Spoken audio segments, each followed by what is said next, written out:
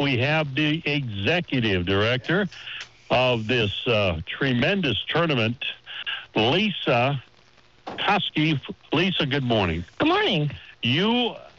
Yesterday, you were running around, and I said, how's it going? She says, I'm pulling my hair out. And I looked at it. She still has hair. I don't have any hair. I never pulled I got more hair growing out of my ears and my nose than I got on my head. It was a hectic day yesterday.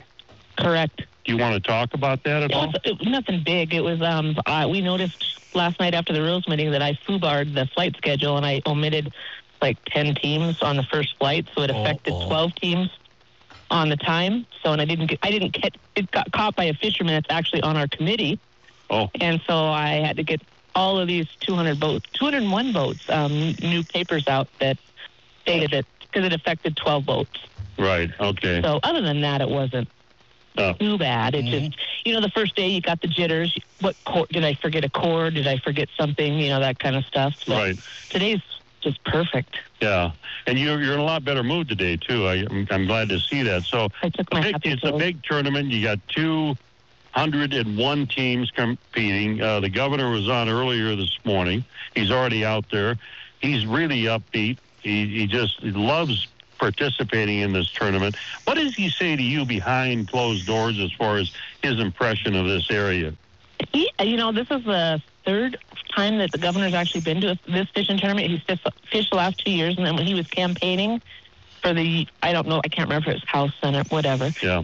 He came and did it, and he said he'd love to come back, and I said, we'd love to have you. And like I said, it's been a great thing to have him here. We really are proud of that he can make the time for us up here. Okay, so how many states do you know, just top of your head, are represented this year? 13. 13 states. Wow. That's unbelievable. Is Canada? No Canadians. Okay, so that's probably why they're spending the smoke down here for us. And so you have all those. I mean, I was just looking at this list of anglers, and the thought occurred to me, this is an unbelievable amount of people for you to keep track of on a fishing tournament. 402 anglers. Mm-hmm. 26 patrol boats. Mm-hmm.